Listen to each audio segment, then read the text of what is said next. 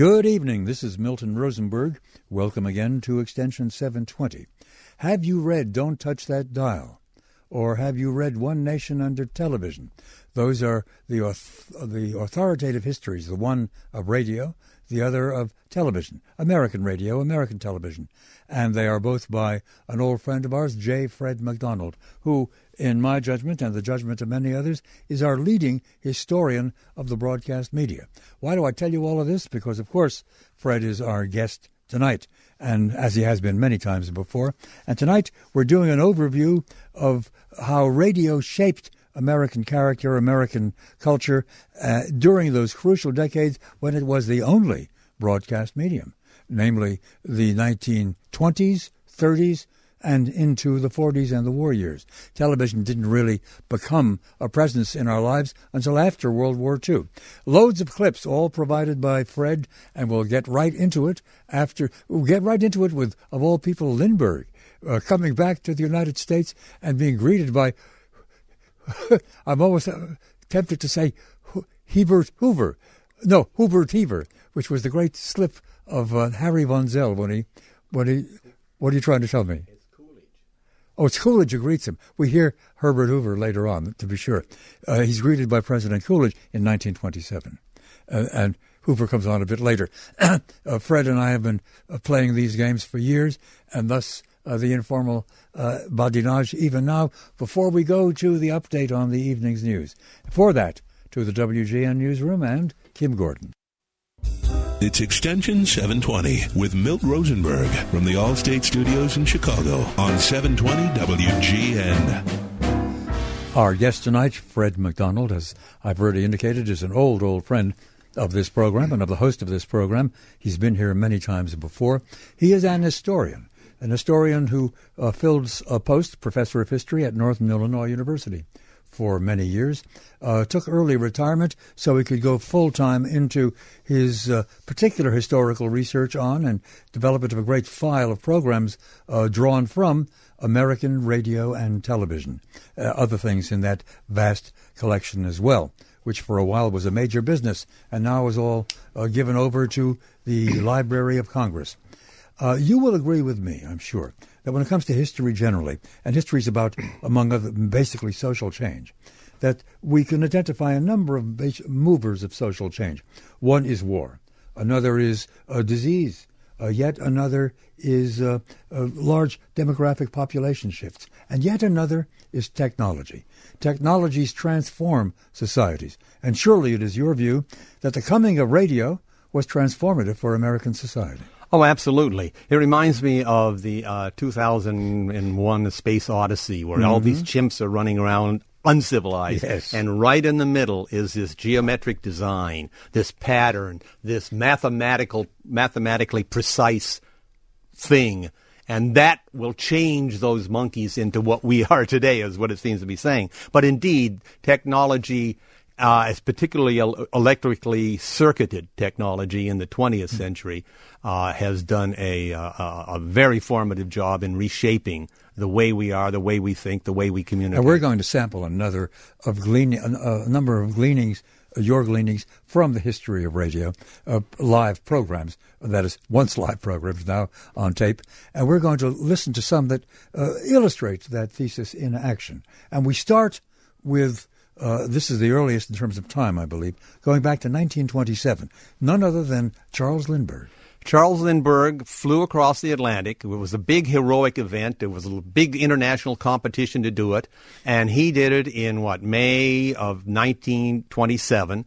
And if it had only been a newsreel, film in the theater newsreel world, he would have been famous, but not as much as radio could suck everybody into it immediately. So he became a great national figure, so much so that he tried to stop our entry into World War II. He was the great public presence for the so-called America First movement.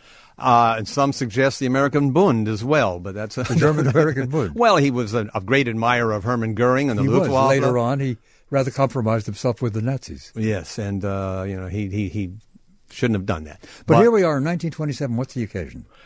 He is now coming back to Washington, D.C. After he's been in France. He's been brought back on a military vessel. He is coming off. He is being walking down the gangplank. The NBC newsman, and NBC is not even a year old at this point, is saying, "Here he comes, it's Lindbergh," and the crowd is yelling. Then we'll hear Coolidge, a little bit of Coolidge introducing him, the president. They're going to give him the Distinguished Flying Cross for his distinguished flying. And then we hear a little bit of him speaking. Ladies and gentlemen of the radio audience, Mr. Graham McNamee speaking from the Navy Yard, Washington, D.C. A moment ago, the last turn of the propellers of the Memphis brought her close into the dock. The entire white uniformed crew of the Memphis is now lined up at attention along the side nearest the dock, awaiting Lindbergh. Lindbergh is coming down the gangplank. Here's the boy. He's come forward. Unassuming, quiet, a little droop to his shoulders. He's tired out. Very serious and awfully nice. On a morning just 3 weeks ago yesterday, this wholesome, earnest, fearless, courageous product of America rose into the air from Long Island on a monoplane christened the Spirit of St. Louis in honor of his home and his supporters. It was no haphazard adventure. After months of most careful preparation, supported by a valiant character, driven by an unconquerable will, and inspired by the imagination and the spirit of his Viking ancestors, this reserve officer set wing across the dangerous stretches of the North Atlantic. He was alone. His destination was Paris. 33 hours and 30 minutes later, in the evening of the second day, he landed at his destination on the French flying field of Le Bourget. He had traveled 3,600 miles and established a new and remarkable record. On the evening of the 21st of May last,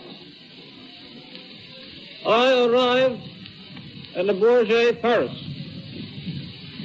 During the week I spent in France, the day in Belgium, and the short period in London and England, the people of France and the people of Europe requested that I bring back to the people of America one message from the people of France and the people of Europe. At every gathering, at every meeting I attended, were the same words. You have seen the affection of the people of France for the people of America demonstrated to you.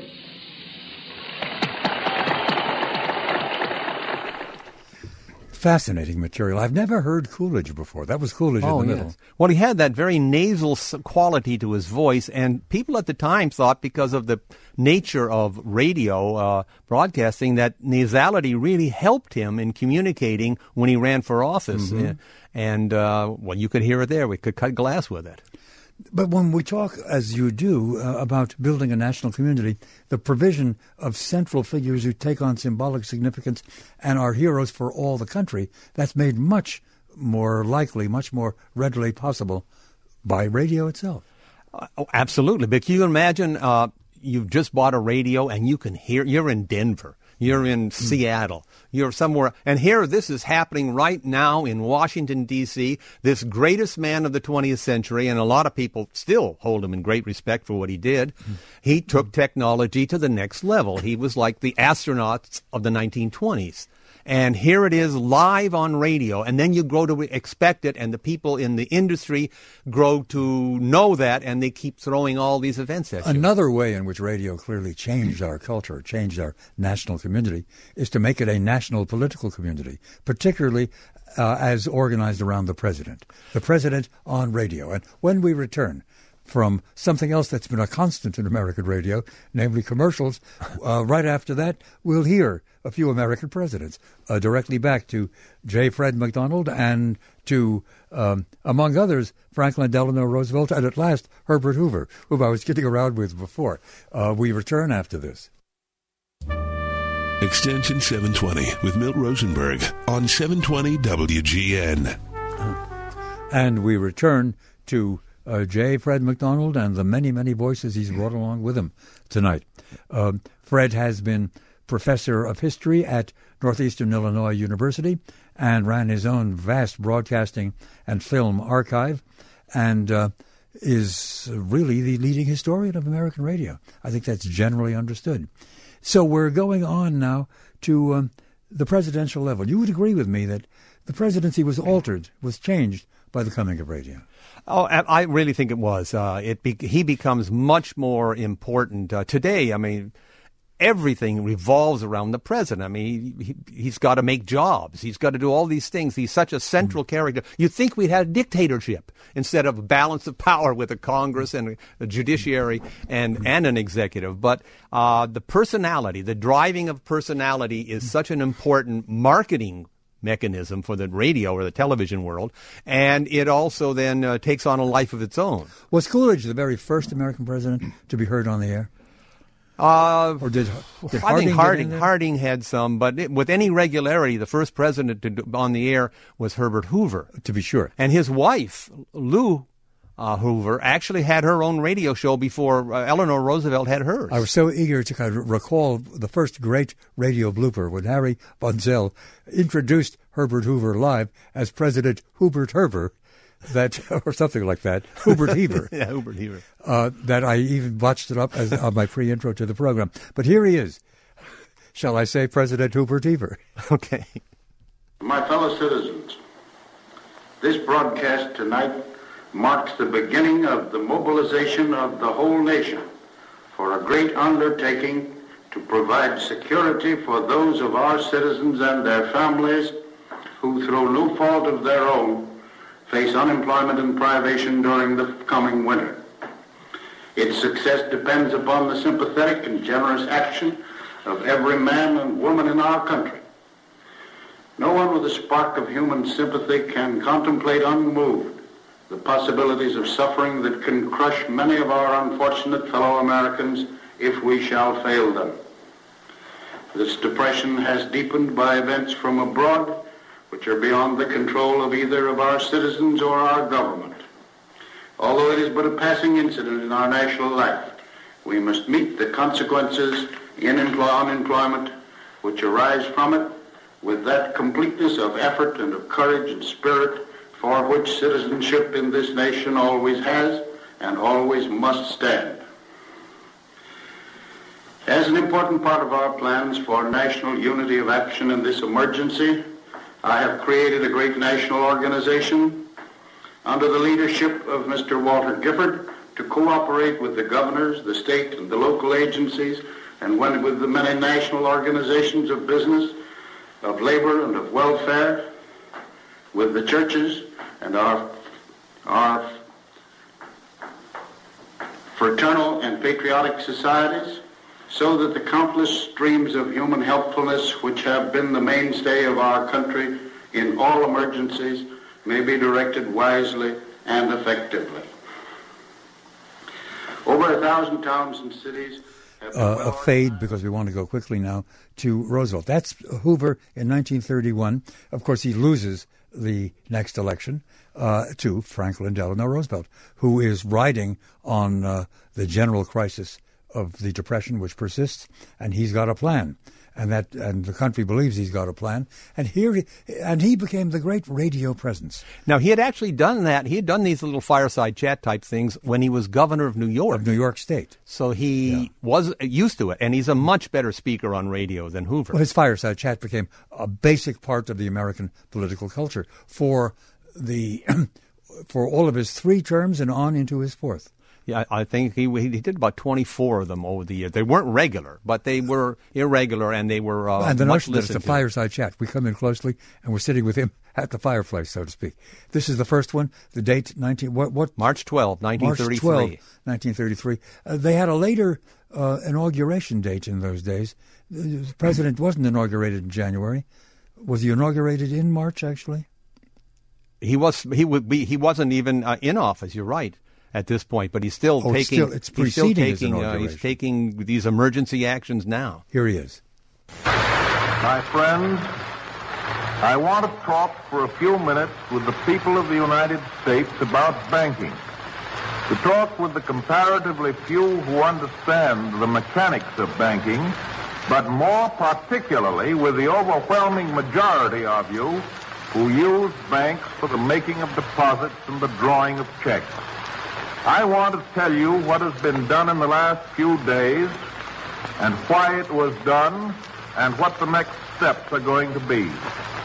I recognize that the many proclamations from state capitals and from Washington, the legislation, the Treasury regulations, and so forth, couched for the most part in banking and legal terms, ought to be explained for the benefit of the average citizen. I owe this in particular because of the fortitude and the good temper with which everybody has accepted the inconvenience and the hardships of the banking holiday. And I know that when you understand what we in Washington have been about, I shall continue to have your cooperation as fully as I have had your sympathy and your help during the past week.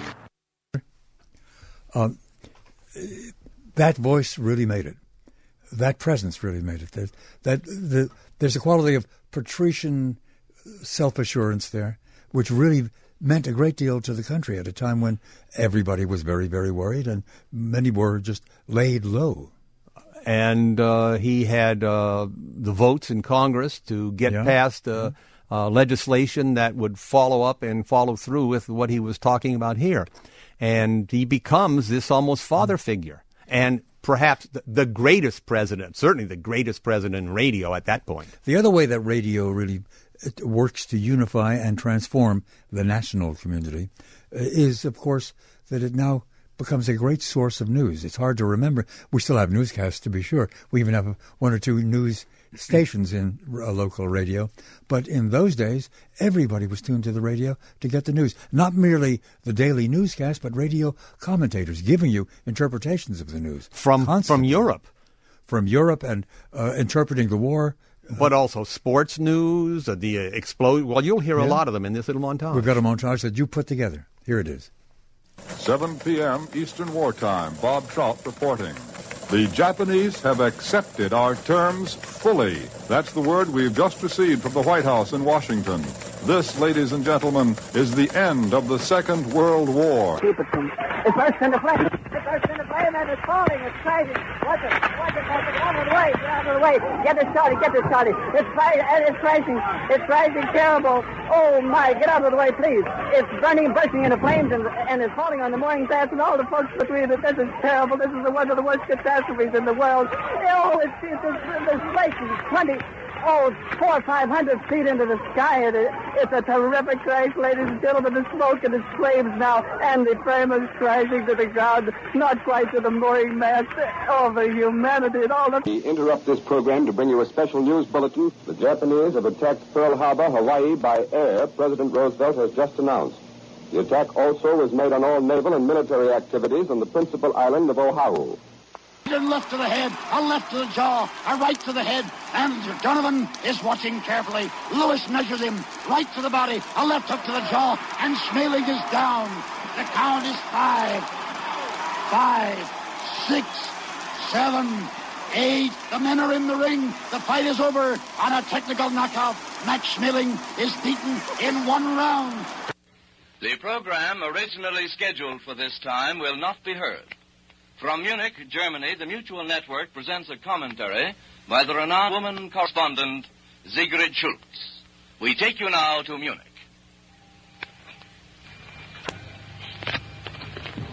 This is Sigrid Schultz, the Berlin correspondent of the Chicago Tribune, speaking to you from Munich. I have just finished a tour of the international headquarters of Europe's 4 great powers in the Bavarian capital tonight. I had hoped this would enable me to give you a clear-cut picture of the international situation as it presents itself tonight. It is not possible to do so because the historical conference is still on. This is Trafalgar Square. The noise that you hear at the moment is the sound of the air raid siren. I'm standing here just on the steps of St. Martin's in the Fields. A searchlight just burst into action off in the distance. One single beam sweeping the sky above me now. People are walking along quite quietly. We're just at the entrance of an air raid shelter here, and I must move this cable over just a bit so people can walk in. I can see just straight away in front of me Lord Nelson on top of that big column. There's another searchlight just square behind Nelson's statue. Here comes one of those big red buses around the corner. Double-deckers they are. Just a few lights. Fascinating montage you put together there. And I recognize, of course, Bob Trout, who started it, and the man who announced the Louis Schmeling fight was Clem McCarthy, I believe. Mm-hmm. And Ed Murrow, of course, was Ed Murrow. And Herb Morrison was the man who tracked the... the Humanity. The Humanity and the explosion and the burning of the Hindenburg. But who was that woman? Sigrid Schultz is, she said, the Berlin correspondent. So she said, I've never heard her name before. She was a regular commentator on radio. And so one when of she the was few in this women. country, she had an office in this building, undoubtedly. No doubt, absolutely. Yeah. And, she's one of the very few women, with Dorothy Thompson, I think, who were formidable during the war. Back in 1938, I think she said that, or was it It was before the war, that broadcast. Right, that was the Munich conference. Oh, that's what it was, of course. We are due for an update on the news, and you won't hear anything equivalent to the Munich conference or to the crash of the Hindenburg, but interesting things are happening all the same, and some terrible things are happening in this city, as a matter of fact. To the WGN newsroom and Paula Cooper. Extension 720 with Milt Rosenberg on 720 WGN. My guest tonight is Fred, who is a very, very old friend, and that's Fred MacDonald, in case you didn't catch the full name. Did you know that the Clan MacDonald is the largest clan or something, and they're celebrating it worldwide right now? Hootsman. Yes, I didn't know they're celebrating it, but I celebrate it every day. What's the word you just said? Hootsman. Which stands for? The hello man, I guess. In Gaelic, in Scotch Gaelic. In cliche, anyway. Yeah. And I know what the story was. They've just determined that all real MacDonalds, Mac means of, you're of the Clan MacDonald, of the Clan Donald, that all Donalds do in fact have some kind of genetic tracer which goes back to the original founder of the clan. To Donald himself. Yeah. The Donald. The Donald. You are related to the Donald. The Donald. That's not Donald Trump either, is it? No. Now, we're going to talk about how radio helped to mold and to transform the American national culture. What do you have in mind? Well, we've been talking about political culture, but what about just culture in general? And this is a very interesting phenomenon because it introduces all sorts of new ideas into people's minds, things they've never done before. And I want to look at the evolution of jazz over about a 20-year period to give you an idea. Jazz comes out of Storyville, out of New Orleans in the 1890s. It's big brass bands playing loud music. It comes up to Chicago and is refined. The black musicians from New Orleans meet a lot of white musicians up around here, Bud Freeman, Bix Beiderbecke, and they kind of mellow it down, bring the white culture into it. I can't resist interrupting you to tell you that Bud Freeman was twice on this radio program. At the end of his career, he came back to Chicago and was here for the last 5 years of his life. Well, he was the uncle of one of my grad students, and Really? she got me a personal interview with Uncle Bud. Oh, yeah? And I did a videotape interview with him, and it was delightful. It's now at the Fascinating Library guy. of Congress. Fascinating guy. And so what we see in this first clip is the Carlton Coon, Joe Sanders Nighthawk Orchestra, which starts in. They're white guys. They're playing this kind of razzmatazz jazz. It's 1926. They're playing out of Kansas City, and they're fairly popular. But in the winter of 26, they come to Chicago, and they put them on WGN, and they become regular broadcasters in the winter months out of Chicago.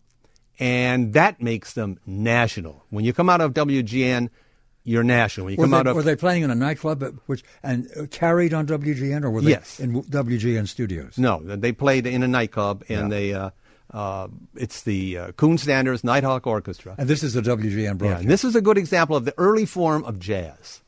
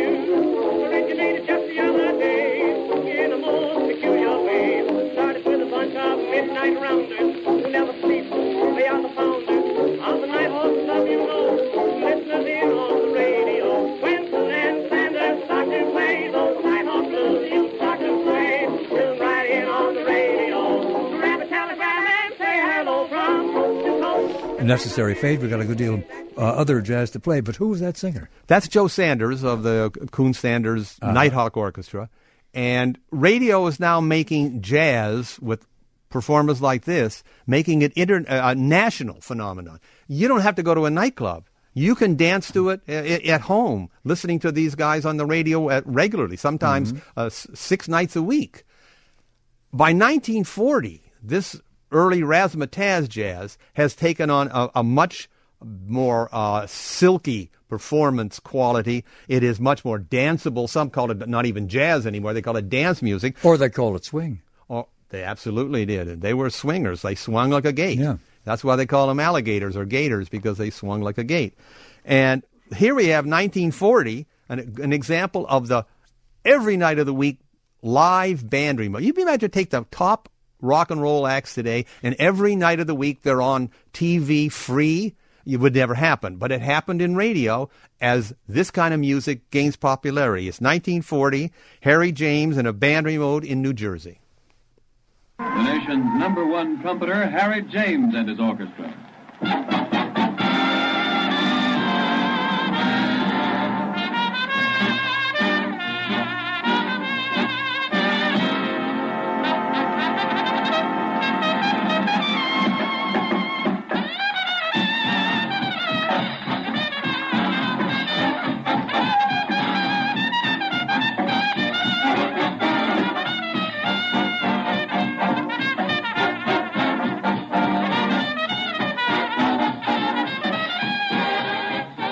Harry James plays for you from the Chatterbox on Route 29 at Mountainside, New Jersey.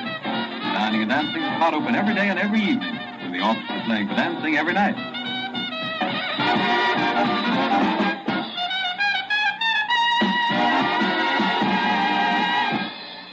Dick Haynes sings Maybe.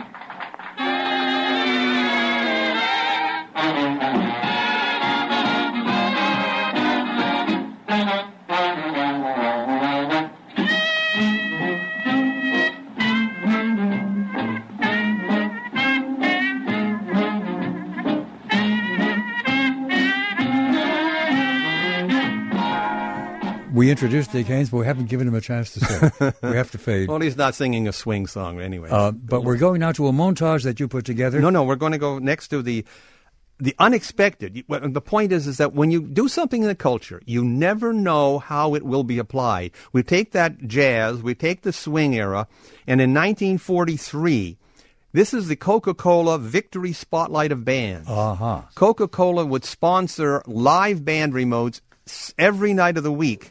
And here is that same music. Now it is this fantastic morale booster for the war effort. Now it's the Victory Spotlight, so it's focused on serenading the country, but more particularly the fighters. Exactly, from military bases all over the country. And now it becomes a weapon of war. What started out as just, razzmatazz is now in the culture, and it can be used in a totally unexpected way. And we're hearing a particular band, namely Tommy Dorsey.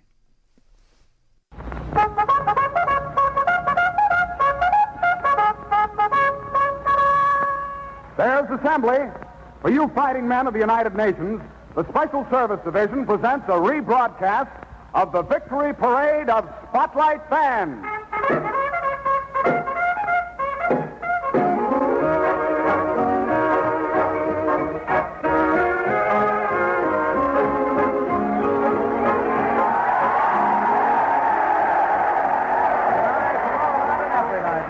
Saturday, the Coca-Cola Company sends the greatest bands in the land to entertain the soldiers, the sailors, the Marines, the Coast Guardsmen, and war workers. Tonight we're at Fresno, California, playing for the officers and men of Basic Training Center No. 8 of the United States Army Air Force's Technical Training Command. Presenting in person and in the spotlight, Tommy Dorsey!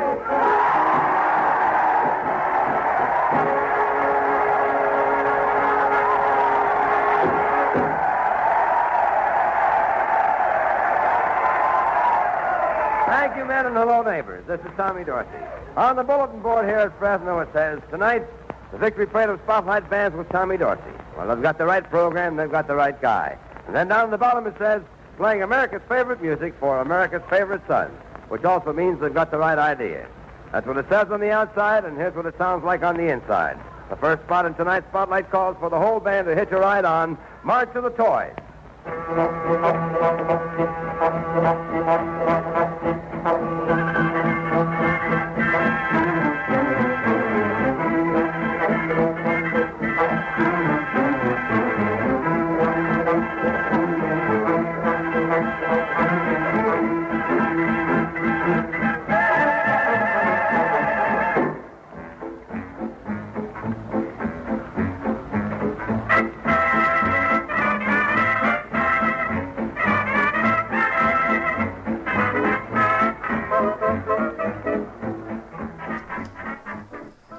And we are back. That was something classical adapted to the form of a swing band, but I don't know quite what that theme was. But I recognize that it's part of the classical repertoire. Oh, that was one of the points of criticism of swing music, when they took classical music, like Freddie Martin would take Tchaikovsky and use it as his theme song. This was almost, sacrilege to these purists. But maybe one of your listeners can call up with that. Probably so. And we will continue. We're going next to the making of great entertainment personalities, apart from band leaders, over the great vehicle of radio. All of that to follow right after we pause for these words. Extension 720 with Milt Rosenberg on 720 WGN. And directly back to Fred McDonald. And when it comes to radio before television really took over, something that was outstanding were the comics, as well as, to be sure, the drama shows. But the comics became a major operation in American radio. They were essentially the content of nighttime radio on the networks, weren't they? They were the dominant genre. Yeah. And in the Depression, they were called the Gloom Chasers. Were they? Because people could, laugh away, at least for a half hour. And if you get a string of these half-hour shows, you could do the whole night of laughter. And They continued when good times came back, prosperity in the 50s. An early one was Eddie Cantor, am I right? Eddie Cantor is one of the first. Joe Penner, do you remember that name? Joe Penner, yeah. Who else shows up? Who else shows up? You've got Jack Pearl, you've got Burns and Allen, you've got the Marx Brothers. They didn't do very well on radio. You've got Jack Benny. Who did very well on radio. And Fred Allen, the great Fred Allen. And Fred Allen. Who was my favorite, actually. Well, he always had a more intellectual bent to him. He did rather. And Herman Walk was one of his writers. Yeah. So he had some people of distinction. So we're sampling that, and we're sampling it with 3 other people, one of them being, of all names, and she's not a comic, Judy Garland. Well, I want to talk about the fact that this new medium begins to introduce its own talent. And you start finding people who will leave an indelible mark on our psychology, on our culture, on our history. And we'll start, though, with Red Skelton. Here's a guy from Vincent, Indiana, who does a lot of shtick in nightclubs and everything, and they're giving him his chance on radio. It's August of 1937 on Rudy Valley's Fleischman Hour, the Palace theater of radio, it was called, because it was this vaudeville. There were a few such shows which had vaudeville acts or a whole series of acts, usually with some genial host, in this case Rudy Valley, who came from Yale and had a little band that he first put together at Yale University. But he's famous for the Maine Stein song, singing the... It's not the Maine Stein. But he's also famous for the Yale... the Whiffenpoof, yes. The Whiffenpoof song. Both of which were in his repertoire. And I'll bet you could sing that from your days at Yale. Well, I was a professor at Yale. I remember it well, yeah. You have to sing it to get from the tables down at Maury's to the place where Louis dwells, etc., yeah. But so we start with Skelton, rather. Yes. Later we hear the very young Judy Garland. She's only 13, I think. And this may be her first radio appearance. But here's Red Skelton, whom I never found particularly funny, but found just a touch embarrassing because he was so broad. But lots of people liked him. And he undoubtedly was a very nice guy. Red is an Indiana boy who has been making good in a big way all over what's left of the variety circuits. Among variety performers these days, he's unique in that he's always working. He holds the post-Depression record, 55 weeks' work out of 57 in the larger key cities. He's young, likable, red-headed, ambitious, and, fellow citizens, he's going places. We want you to meet Red Skelton.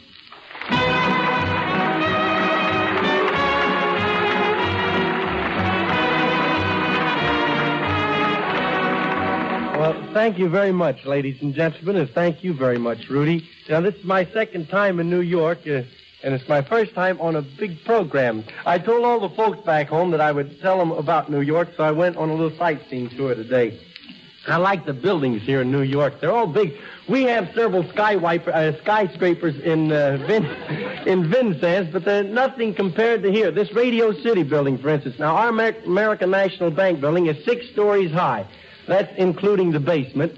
But this Radio City building, I'm telling you, it's really big. I was talking to the doorman a few minutes ago, and he says, this afternoon a fella jumped off the top of this place. I said, did he get hurt? He says, well, we don't know yet. He doesn't land till tomorrow.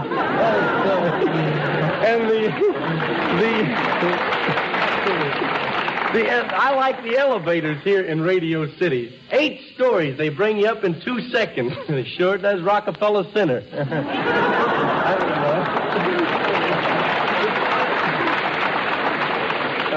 Gee, thanks a lot. I like, Rudy and I were having breakfast together this morning in a very high-class restaurant, Joe's Place. It's very reasonable. In fact, you can eat dirt cheap. I don't know. I'm kidding. I don't know. But there were a lot of people sitting around this morning in the restaurant with donuts and coffee, and they were dunking. Rudy, would you mind if I dunked a few donuts here tonight? Certainly not. Make yourself right at home. Well, could I have some donuts and coffee? Donuts and coffee coming up? Here you are, Red. Well, thank you. That's what I call service. Now, when dunking, never remove your hat because it comes in handy later on. Now, the next thing you do is find the temperature of your coffee. Coffee looks like something they rang out of a mop. Coffee should be at a certain temperature when used for dunking. If it's too hot, the donut will become soggy before you can eat it. So you use the index finger as a thermometer. Well, that was a famous routine of his. I saw him do it in some movie. and probably he did it on the stage routinely when he was doing vaudeville and appearing. I saw him once, in fact, on stage at the Paramount Theater in New York, and he was alongside some famous band. It may have been Benny Goodman. Goodman used to tour. Well, all of these bands used to tour some of the big theatrical venues, as well as do radio. And I think I saw him do the donut routine on the stage of the New York Paramount. You're becoming a fan. Well, he was all right. He was a nice fella. But I noticed something, and I pointed it out to you while we were listening to it, when he mentions going up to 8 floors on the elevator. They are in the studio known as 8H in Rockefeller Center, in the RCA building at Rockefeller Center, which is the location for all sorts of programs, including the NBC Symphony conducted by Arturo Toscanini. And if I remember correctly, they do Saturday Night Live from the same studio. That I didn't know, but it doesn't surprise me. It's still there and functioning. Yeah. Next up is Judy Garland, the very young Judy Garland. Again, a new talent, and this is interesting because she comes in for a screen test at MGM, and she's this little girl who had been at the Chicago Fair with her family and performing. And now she's getting her break. I think, as you said, she's about 13 years old. And they bring her over to the Shell Chateau, which was a variety show hosted here by Wallace Beery and sponsored by Shell Gasoline. And he is so effusive when he introduces, like he's introducing his daughter. And she's one of these little tykes with an adult woman's voice. Now for the surprise of the evening. This is really so doggone good that I can hardly believe it myself. This is the opportunity spot of the show. One portion of the show that we donate each week to someone which we feel has exceptional ability and we want to help along. We have a girl here whom I think is going to be the sensation of pictures. She's only 12 years old, and I take great pleasure in presenting to you Judy Garland. Wait until you hear her. 12 years old. Come on, Judy. There you are. You're Judy. If you're scared, you hang right on to me, honey. I'm right with you. Now, come on, we'll talk a minute. Now, where did you learn to sing? My mother taught me. Your ma, huh? Never had any regular music lessons at all, huh? Well, I did take some piano lessons. Well, can you play pretty good? I don't know. Mom says I play pretty well. Well, of course, Mom would. All right, Judy, now tell me this. What do you want to do when you grow up to be a great big girl, huh? I want to be a singer, Mr. Berry. And I'd like to act, too. Well, you'll do it, Judy. Don't worry. Now, I'll tell you. You just stand here and sing that piece you sang for me the other day and show these folks what a singer you are. Now, go right to it, and if you need me, I'll be standing right there. You hear? Step right on it. Go ahead, Judy. I'll be right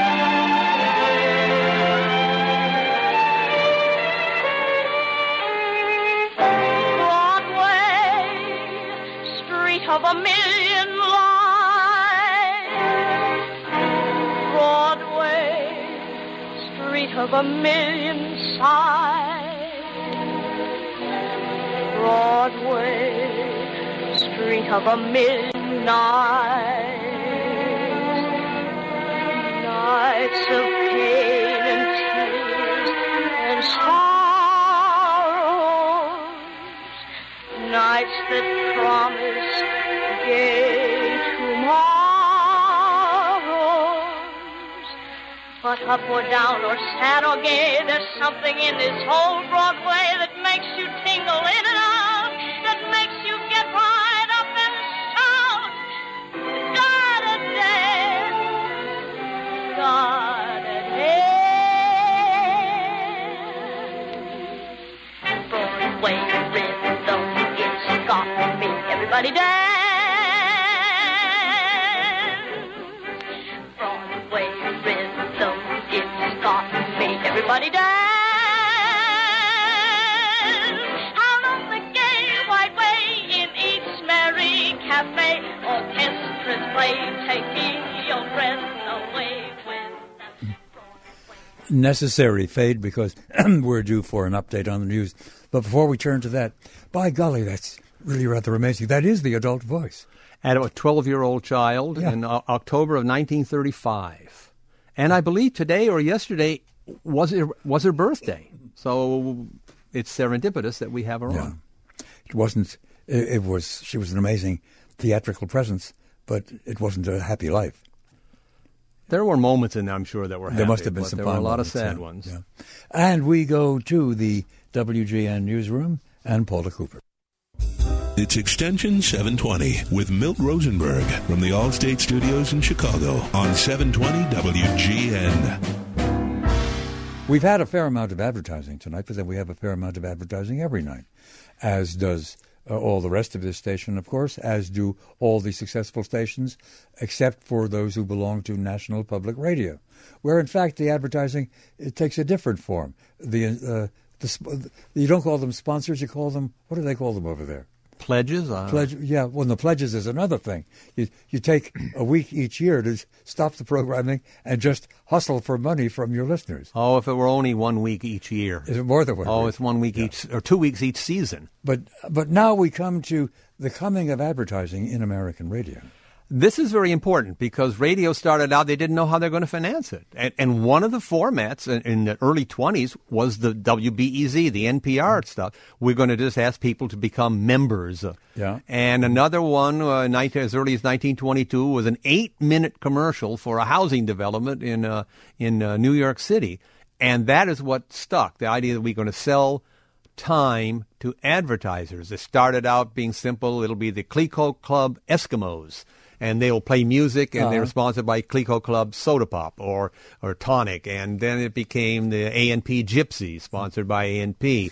And then gradually you start getting paid commercials that are much more imaginative. Jack Benny's way of introducing his radio program always was Jell-O again. When it was Jell-O. When it was sponsored by Jell-O, yes. And when he was sponsored by Lucky Strike, I forget how he did it, but often, and some of them would take on the sponsor. That was their way of bringing more attention and talk negatively about the sponsor. Kidding the sponsor. Yes, exactly. But here, I want to play on this cut here. This is from a General Mills commercial film in 1940, and they're talking about radio and radio advertising. And you can see how important radio is for communicating sales information, for getting consumers to buy, because we're still in a depression in 1940. And if you don't buy, if you don't spend money, you don't generate jobs for people who supply you with the things you're going to buy. And then they don't get paid, so they can't buy anything, and everything slows down. So radio becomes its own stimulus in the sense that it is persuading people, very imaginatively sometimes, to go out and spend money to buy the product. And this is a film about the company itself. About General Mills, yes. In magazines, in newspapers, and with vivid displays in thousands upon thousands of stores, General Mills constantly whets public appetites, builds public appreciation for all General Mills products. All these media, in which General Mills annually invests huge sums, are visual media, easily seen and readily appreciated by America's grocers and by American consumers. But this is no longer the whole story. Again, almost overnight, as if by magic, radio sets suddenly appeared in millions of living rooms.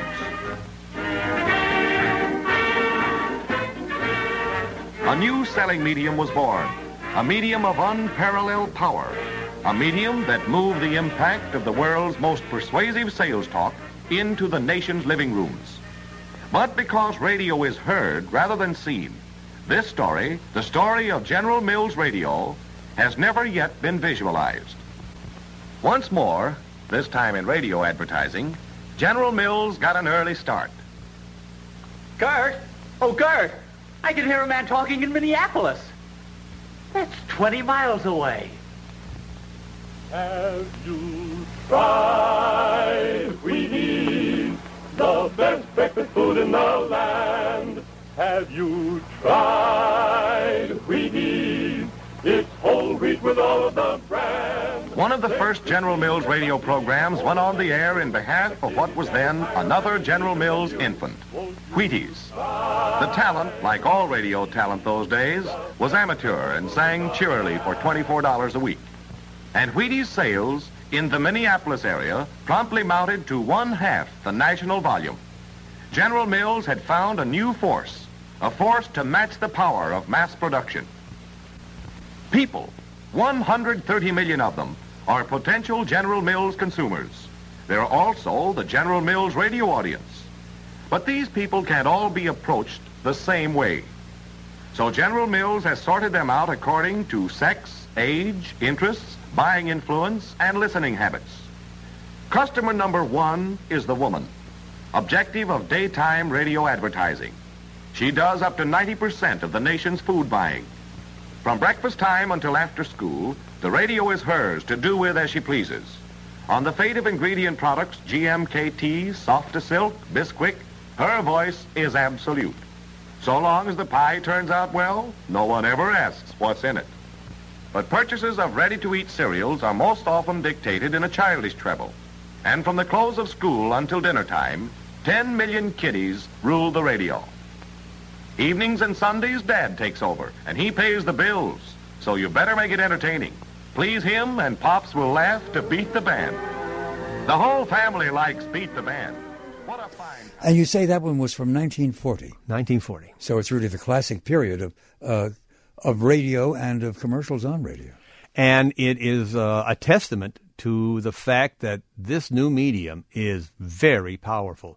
Wheaties, for instance, used to sponsor lots of baseball games in local markets, as well as national programs like Jack Armstrong, the All-American Boy, where they were singing that song from, and lots of soap operas, of course, for Bisquick and other products that they made.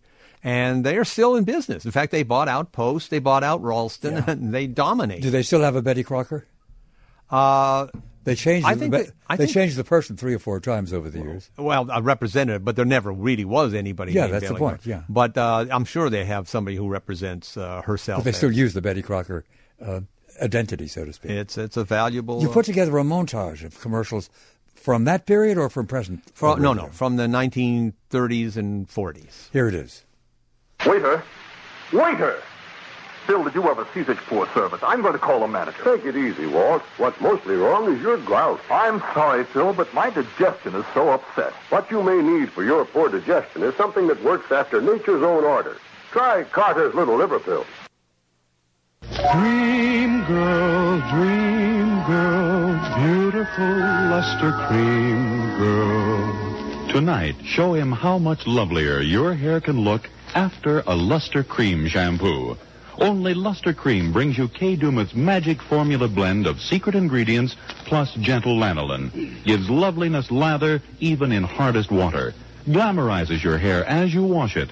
Luster Cream, not a soap, not a liquid, but a dainty cream shampoo.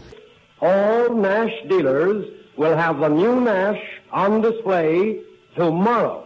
Say, that's the news I've been waiting for. You and a million others, Kurt, and what an eyeful they're going to get. That new Nash 600 and Nash Ambassador are 2 beautiful automobiles. You mean you've seen them? Seen them? I've driven them, and believe me, I never knew what driving meant before. Is the Nash 600 really big? Even bigger than you thought it was going to be. And how about economy? Does the new Nash 600 really deliver 25 to 30 miles on a gallon? Like a breeze, Kurt. I want to know Now, if look, you two, look.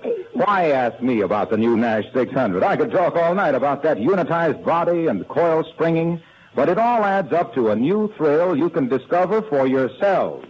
Today I drive my Pontiac to town in a few minutes to see the latest Paris gown. Is this new Pontiac equipped with freewheeling? Naturally. Has it synchro silent second? Of course. Is the body by Fisher? Certainly. Well, apparently Pontiac has all the latest developments of automotive engineering. Absolutely. That is why Pontiac is today the chief of values. L-A-V-A, L-A-V-A. Pepsi Cola hits the spot. 12 full ounces, that's a lot. Twice as much for a nickel, too. Pepsi Cola is the drink for you. For better breakfast, it's Ralston. 1, 2, 3. Shredded Ralston, the ready-to-eat bite-sized cereal. Regular Ralston and instant Ralston, the delicious hot cereal. Look for these whole grain cereals in the red and white checkerboard packages. For better breakfasts, it's Ralston. 1, 2, 3. Something as simple as giving up coffee, perhaps. Although there are many people who can drink coffee without becoming nervous and jittery, there are many others who can't. So if you suspect coffee upset your nerves, switch to Postum. For Postum contains no caffeine or any other stimulant that could possibly set your nerves on edge. And it's an ideal mealtime beverage, tempting to look at, fragrant to smell, and delicious to taste. What's more, Postum is very economical, costing less than most other mealtime drinks, in fact, less than 1/2 cent a cup. You can get it at any grocer's in 2 convenient forms. Postum cereal, the drink you make by boiling or percolating, and instant Postum, made instantly in the cup. So if coffee's been making you nervous and jittery, start drinking Postum regularly and see if those nerves of yours don't steady down. Nash automobiles, they disappeared a long time ago. That's one of the things you've got in there. One of the American Motors little products. But that's very evocative. A number of those. Postum is still around, I guess. And it's very popular with people who don't drink coffee, particularly Mormons. Uh-huh. And it's sort of a coffee substitute. It's terrible tasting, but it's made out of grain. I've never tasted it. You can find it at the supermarket. Well, speaking of commercials, let's pause and hear a few commercials. Extension 720 with Milt Rosenberg on 720 WGN. And we come now to something quite special that I've never heard. I know you've dug this up, and you're probably very enthusiastic for this. This is Superman. We all remember Superman, but Superman put to kind of a significant political use. After the war, we're talking about children's superhero now on the radio. After the war, where the enemy was racism, virulent racism, where the enemy was undemocratic, where all of our propaganda said freedom and equality and we're all about it, and when indeed we weren't, we were a racist nation, there begins within liberal circles a strong push for brotherhood, for doing away with prejudice, whether it's anti-Semitism, against Asians, against African Americans, against anybody of a Hispanic I remember background. a short film that Frank Sinatra did called The House I Live In, I think. Wasn't that in the same mode? Absolutely. That was about a Jewish, supposedly this Jewish guy had given blood, and it saved this Italian or this Irish kid's father. And he teaches these children brotherhood. And that's in that same spirit. Anti-communism will kill that. Then if you're for change, you're a communist. But that's another story. What you have here is a typical story, and there were several in the Superman series that would run 3 weeks or more every day of the week. The Clan of the Fiery Cross, June of 46. Here's a cut where Jimmy Olsen and Perry White are going to meet the Grand Scorpion, not the Grand Dragon of the KKK, but the Grand Scorpion of the Clan of the Fiery Cross. And their theme is very obviously this medium is now teaching strong political, contemporary moral lessons. And now the adventures of Superman. When the Clan of the Fiery Cross, a group of hate-mongers whose credo is one race, one color, attacks Tommy Lee, star pitcher on Jimmy Olsen's Unity House baseball team because he is Chinese, Editor Perry White offered $5,000 reward to anyone who could identify the cowardly Klansmen. That night, the men in sheets and hoods seized White and Jim and carried them to a hideout in the hills high above Metropolis. While Superman and the police searched for them, the gray-haired editor and the young reporter, their hands bound, were brought to a large cave, before which burns a fiery cross, symbol of the Klan, whose leaping flames eerily illuminate the cave where Matt Riggs, leader of the intolerant band, stands, garbed in a long robe embroidered with a blue scorpion. A peaked hood, slit to reveal only his cold, slaty eyes, covers his head and face.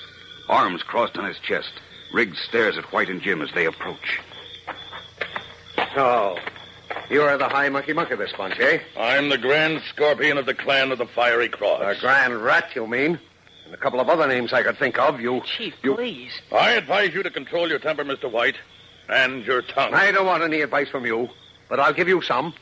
Release us at once, or by heaven, you and every one of your hooded hooligans will go to the electric chair. You're in no position to threaten us. By the time you're found in these hills, it'll be too late. unless you come to terms first. Terms? Well, what do you mean? You've got to agree to stop your attacks on us and your newspaper with your dirty lies. Stop standing up for those yellow foreigners. They're not foreigners. They're darn good Americans. A whole lot better than you are. Quiet, you young punk. The Lees are American citizens, entitled to the same privileges as any of us. They're not Americans. They're foreigners. Their skin isn't white. So what? The Indians who were here before us are red-skinned. Does that make them foreigners? I'm not talking about the Indians. You're talking rot, and you know it. The nation was founded by foreigners and built by foreigners. Everyone here either came from another country or is descended from folks who did. Don't you ever read your history, you stupid bigot? That's telling him, Chief. Now, look here, you two. I warn you, I'm not going to waste any more talk on you. Oh, good. Then you listen to me. I happen to love my country and what it stands for. Equal rights and privileges for all Americans, regardless of what church they choose to worship God in or what color skin God gave them. Now, you wait a minute. The United States was founded on that principle, and we've just fought a Second World War to preserve it. You and others like you with your diseased minds want to tear down what we've built and fought to keep, but you can't do it. Blast you. I'll fight you to the last breath, and so will every other American worth his salt.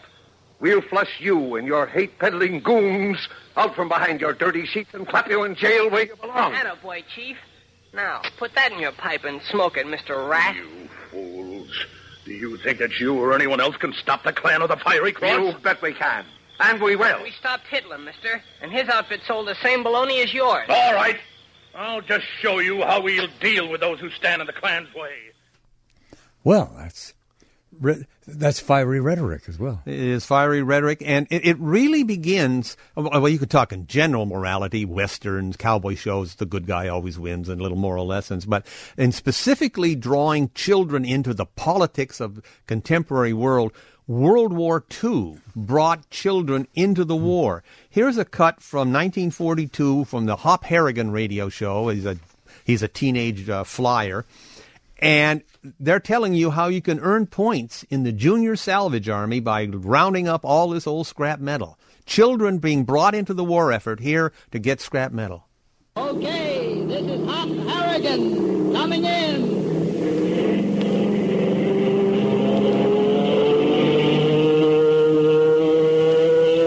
Fellas and girls, a week ago, young Eddie O'Brien came to this studio at Hop's request to tell you about the Junior Salvage Army and the drive for salvage that began on Monday of this week. Well, we received a letter from Eddie today in which he tells us of how the Junior Salvage Army drive is getting along. I'll read it to you. Dear Hop and Mr. Riggs and all the gang, I sure enjoyed being on your show last Friday. Mom says if you enjoy being a guest, you should always write to say thanks. So this is it. Thanks. Since I saw you last, I have become a sergeant in the Junior Salvage Army, and it's all on account of my grandma and Aunt Ellen. They're such great savers of old junk. I went through their attics and closets and cellars like a tornado and collected so much stuff that my pop had to load it in his car and drive me down to the schoolyard with it. Grandma and Aunt Ellen were so glad to have their attics and cellars cleaned that they gave me 25 cents each to buy war-saving stamps. Now I've got my eye on Uncle George's garage. He told me I could come over and look around on Saturday.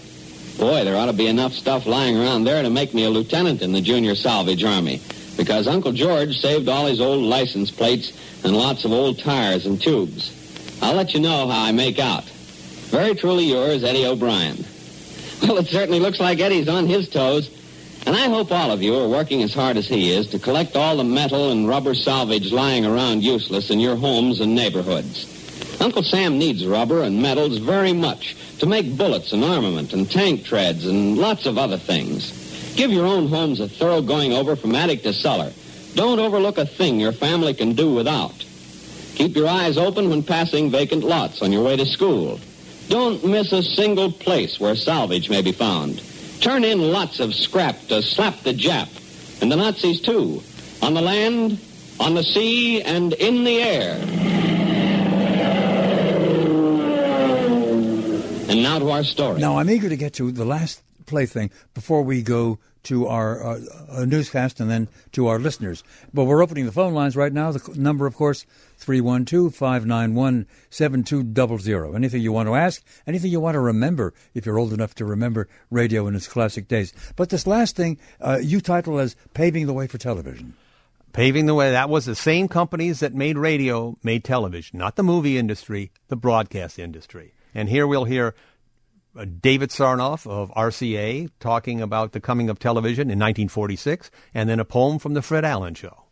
If you pledge to fight waste at home in cooperation with the United States government's great drive to produce more... A mistake, either our mistake or a mistake in the booth. It's our mistake, probably. Actually, it's number 17, not 16. And time being what it is, I think we'll have to play it after we pause for an update on the news. For that, to the WGN newsroom and Paula Cooper. The man convicted of killing 3 members of singer Jennifer Hudson's family is looking to get a new trial.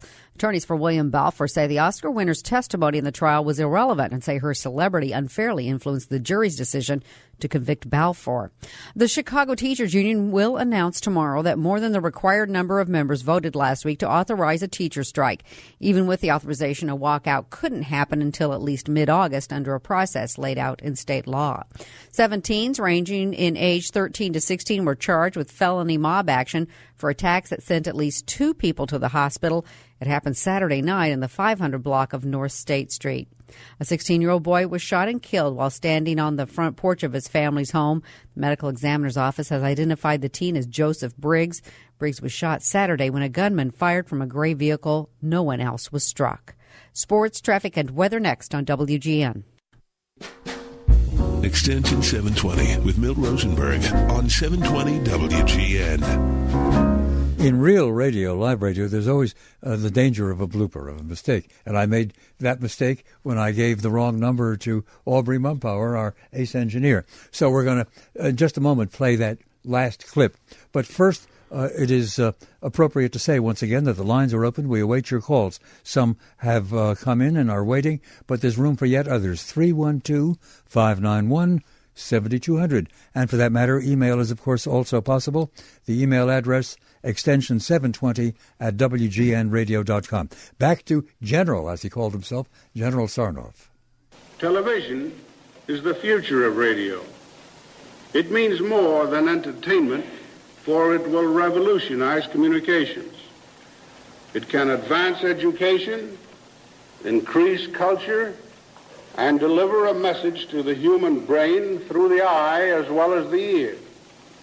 In television as in broadcasting, however, the all-important challenge is to develop and to provide programs suitable for the home and to create a television service that will meet the needs of local communities and the nation. Look, Mr. Cheddar, what about the monotony of radio comedy? I have the solution. Good. I'll write a jingle. Take this down. What's the title? Farewell. Farewell. Farewell to you, old radio jokes. I can stand you no longer. California weather and Airwick, Azusa and Cucamonga. Who's on first? Jolson's age. How big is Durante's nose? Cantor with his 5 daughters. How sloppy are Crosby's clothes? Allen's Alley, the mean widow kid. Sinatra looking so bony. Fibber McGee in his closet. Tell me, which twin has the Tony? Coming, mother. Listen, Greasy. At long last, I've made my decision. So farewell to you, old radio jokes. I'm turning to television. And so the country did. Except Fred Allen. He tried and he didn't make it in television. It's one of the great classic figures in American radio, one of the best. Mm-hmm. And quickly, to the telephones, 312-591-7200 is the number. And our first caller is Bob. Good evening, sir. You're on the air. Good evening. Today we have TV stars, and if they do well, they graduate to movie stars. Was there a division between movie and radio stars and an evolution from one to the other? There really was. In the early days of radio, up until the mid-'30s, the studios would not let their stars go on the radio. They thought it would taint their lure if they'd get too common and not as attractive. But when Luella Parsons became a regular on a Hollywood hotel program, was called Hollywood Hotel, which was a variety show, Luella Parsons, who was the Hearst newspaper film reviewer and gossip columnist, she was so powerful that the studios let their stars go on the air, and then soon you get people like Edward G. Robinson, a star of his own radio series, and others. So you have the migration from radio to the movies sometimes, Richard Widmark, for instance, or coming over slumming almost, if you want, people like Eddie Robinson playing in his detective program. Sir, we thank you for the call. We're going to move quickly to get into as many callers as we can in the short time still available, but there is room available on the board. If you want to pose a question or share a memory of classic radio, do by all means give us a call quickly at 312-591-7200. Get in there right now. We need a few more interesting calls, and you're an interesting person, so give us that ring. And here is the next one. That's Mike. You're on the air, sir. Hi, Milt. Wonderful show. The clip you just played from the Superman radio series is probably the formation or the reason the phrase truth, justice, and the American way came about. And going along with your guest thing, yes, the same people who did the Superman radio series produced the first year of the George Reeves TV series in the 50s, and so that portion of the show when Superman is standing there, who fights for truth, justice, and the American way, that episode of the Burning Cross received national awards from various agencies teaching children about tolerance, and that's been part of Superman's heritage, and it's kind of a joke, and it's kind of jingoism, but it's part of the Superman heritage. Actually, there were a couple of others with the same theme, the Night of the White Carnation and the Hate Mongers organization. Those were two other multi-week serialized stories on Superman. So they took this brotherhood thing very, very seriously. Yes, they did. Very interesting. Thank you, sir, for the call. You're welcome. Now, I need a few more good calls. Get in there quickly and give the old man your proper contribution by way of your thought, whether you have something to say or something to ask. 312-591-7200, and get in there right now if you want to be heard at all. And we'll go next to Janet. Good evening. You're on the air. Hi, Milt, and thank you for your show tonight.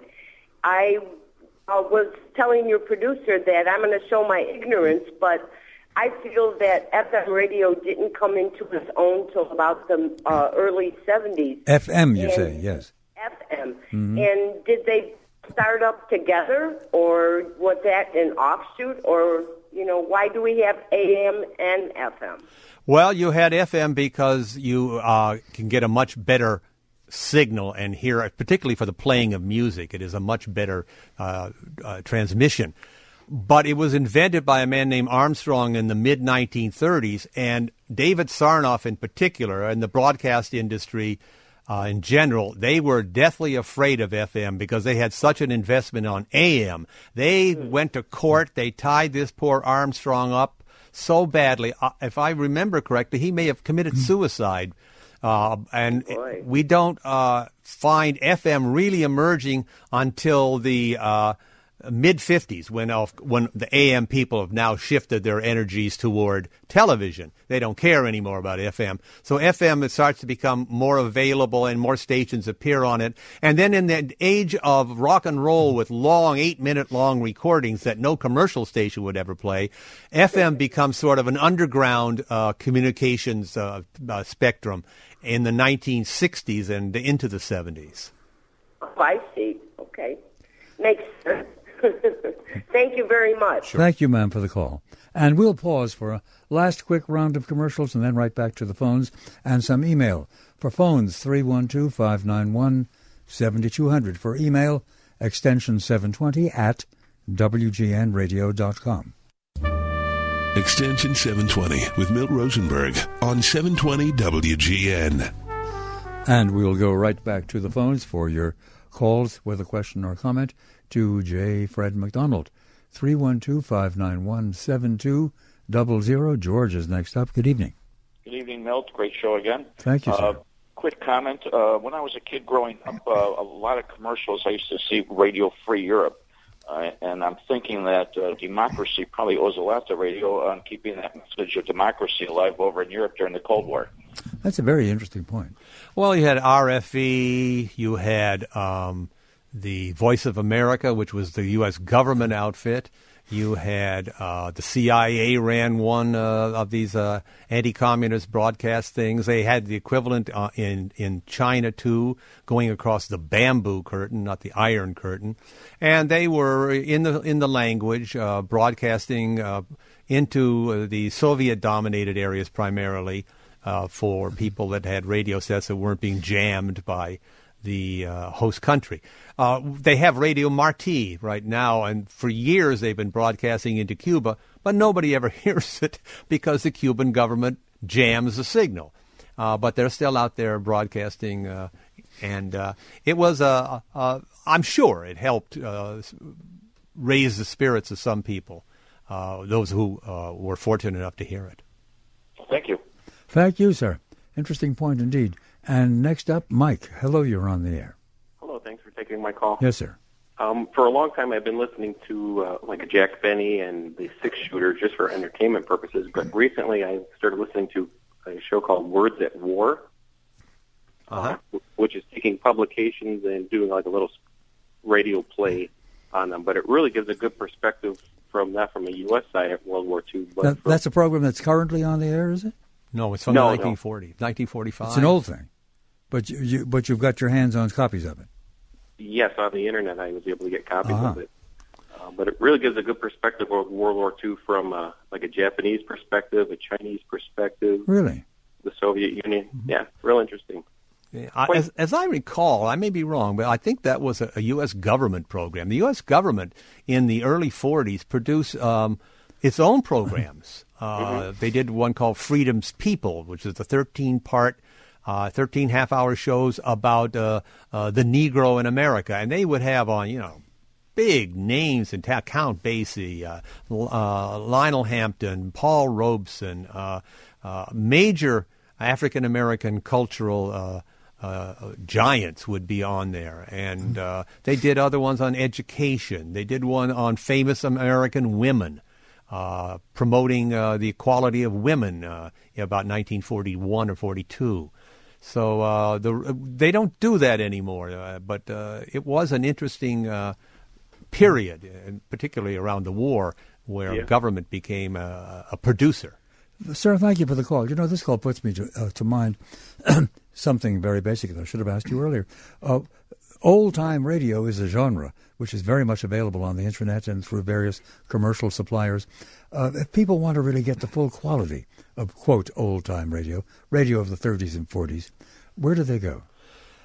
Go to Google and put up OTR. Just that. OTR is good enough, old-time radio. And download. That's the important word. If you want to buy them, and you'll find lots of people selling sets, but they're all public domain, and if you get them, you can put them on a DVD and sell them yourself. But put the word download or listen, old-time radio, and you'll see lots of places to hear these shows. And, that gives me occasion to say to our regular listeners that ours is not old-time radio, but it's been around for a long time. WGN? No, I mean this particular program. And on our website, which is wgnradio.com/extension 720, we put up all the immediately completed programs. This will be up tomorrow afternoon. It runs for a week on the front page, then it goes to a back page, but it's there more or less permanently. But we've also put up many programs which we're calling Extension 720 Classics. I'm just looking at the page right now. Carl Sagan, Howard Cosell, Mayor Harold Washington, Mayor Jane Byrne, Carl Lewis, the great track man, Kirk Douglas, Charlton Heston. I'm just reading the names of the guests. Little more. Henry Kissinger, a panel on the Vietnam War with 3 veterans of that war. Sir David Attenborough, the great anthropologist. Well, he's animal specialist with great films about animals and so on. And Pete Hamill, a fine writer. Sir Nicholas Henderson, former British ambassador to the United States. Mike Wallace. We put this up only a week after Mike's recent departure. A lot of interesting stuff there. That's the front page. On the back pages, much, much more. Hundreds of such programs. And as I did say, you get them by going to WGNradio.com /extension 720. and we go back to the phones at 312-591-7200. Barbara is next. Hello, you're on the air. Hi, Milt and Fred. The song that you heard that Tommy Dorsey played was March of the Toys by Victor Herbert. Thank you so from much. Babes in Toyland. Wonderful. I knew I recognized it as something in the more or less classic repertoire, but I didn't know what it was. And it led me to a question. Is it not the case that in the early 1940s there was some kind of labor dispute between the union and the broadcast networks, and they could not play current songs on network radio? I think that's maybe when Freddie Martin recorded those Tchaikovsky things, and Glenn Miller had to use My Isle of Golden Dreams or something like that instead of his that's absolutely song. That's correctly remembered, and I now remember in that context it was ASCAP who were making the trouble. It was ASCAP, and they wanted more money for American Society of Composers, Authors, and Publishers, I suppose. There were about 3 different ASCAP problems in the 1940s, and I think that was the early one about not being able to play current songs on either live radio or network radio. But that had a major cultural shift. They went to South America, where ASCAP didn't have any authority, and they brought up all those sambas and rumbas and congas. And the whole Latin craze of the mid to the late 40s is because of ASCAP. That's wonderful. No they also kidding. rediscovered Stephen Foster, as I remember. They did. But you also brought in people like Desi Arnaz, Javier Cugat, and other Latin band men. Carmen Miranda. Exactly. Thank you very much. Well, thank you. A very interesting contribution indeed. And we go quickly to the next, that being Kathy, who joins us at WGN Radio. Good evening. Good evening, Milt. Good evening, Fred. I'm a huge fan of old-time radio, so I'm enjoying this very much. One of your callers asked where they could get old-time radio or listen to it. So I just wanted to remind everybody about the Chuck Shaden Show. Those were the days, which was on WNIB for, 20 years, I think, or more. And it's still on the College of DuPage radio station. Does Chuck Shaden still do it? Yes, apparently. Wonderful. I was at Blues Fest today, and the College of DuPage station had a booth. And I asked them, they said, yes, it's still on Saturdays from 1 p.m. to 5 p.m., just like it always was. Now, I'm in Rogers Park. It's a little hard to get up here, but, if you live in a different part of the city or the suburbs, it might not be too bad. I think it's at 90.9 on the AM dial, I believe. Correct. Well, Chuck did that for many years. I wonder if those are still live broadcasts that he's putting together or whether these are replays. Or somebody else is doing the show. I assume they're live. They didn't say that they were replays. I assume they're live. Well, that's great. And thank you very much for telling us about it. You're welcome. You have a good evening. And we'll go to the next caller. That next caller being, let me see, is Kerry, who joins us. No, it's not Kerry. It must be, yes, now it is Kerry. Good evening. You're on the air.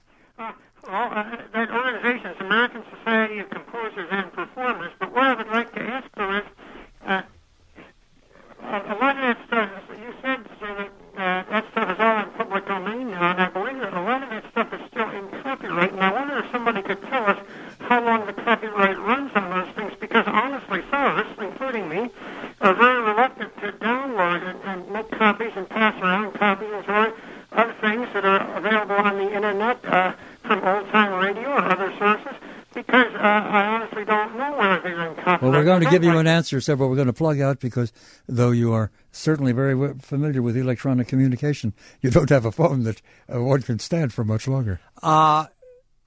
Technically, you're absolutely right. I mean, if you want to get everything from 1923 forward is in the realm of music is renewed in copyright. The copyright law runs about, it's safe to say, 100 years. It all was supposed to lapse, but then Disney and the song publishing industry went to Congress, and they got Congress to extend it and extend it. Mickey Mouse and Steamboat Willie should have been public domain years ago, but I think it's 2020. It's going to be in the public domain, unless, of course, the Disney buys another extension.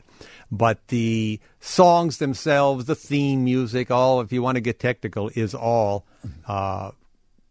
in copyright.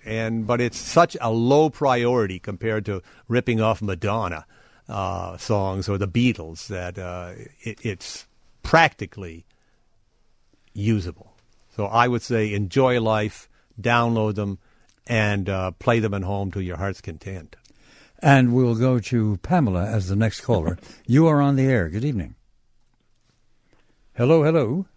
Going Hello? Once? Yes, you're on the air, please. I'm so sorry. I'm going to turn the radio off there. Very good. Good evening, Milt. Always a pleasure. This is Pamela calling from Racine. Yes, ma'am. Go ahead, please. And about 3 years ago, on another radio station in town, Carla Murray does this thing on Saturday nights where it's like 4 hours long, and they also do 2 consecutive Twilight Zone episodes. Mm-hmm. Well, I happened to have been recovering from back surgery and was on my own a lot. And I found that it was fascinating, and it was something you could do by yourself. The stories were interesting.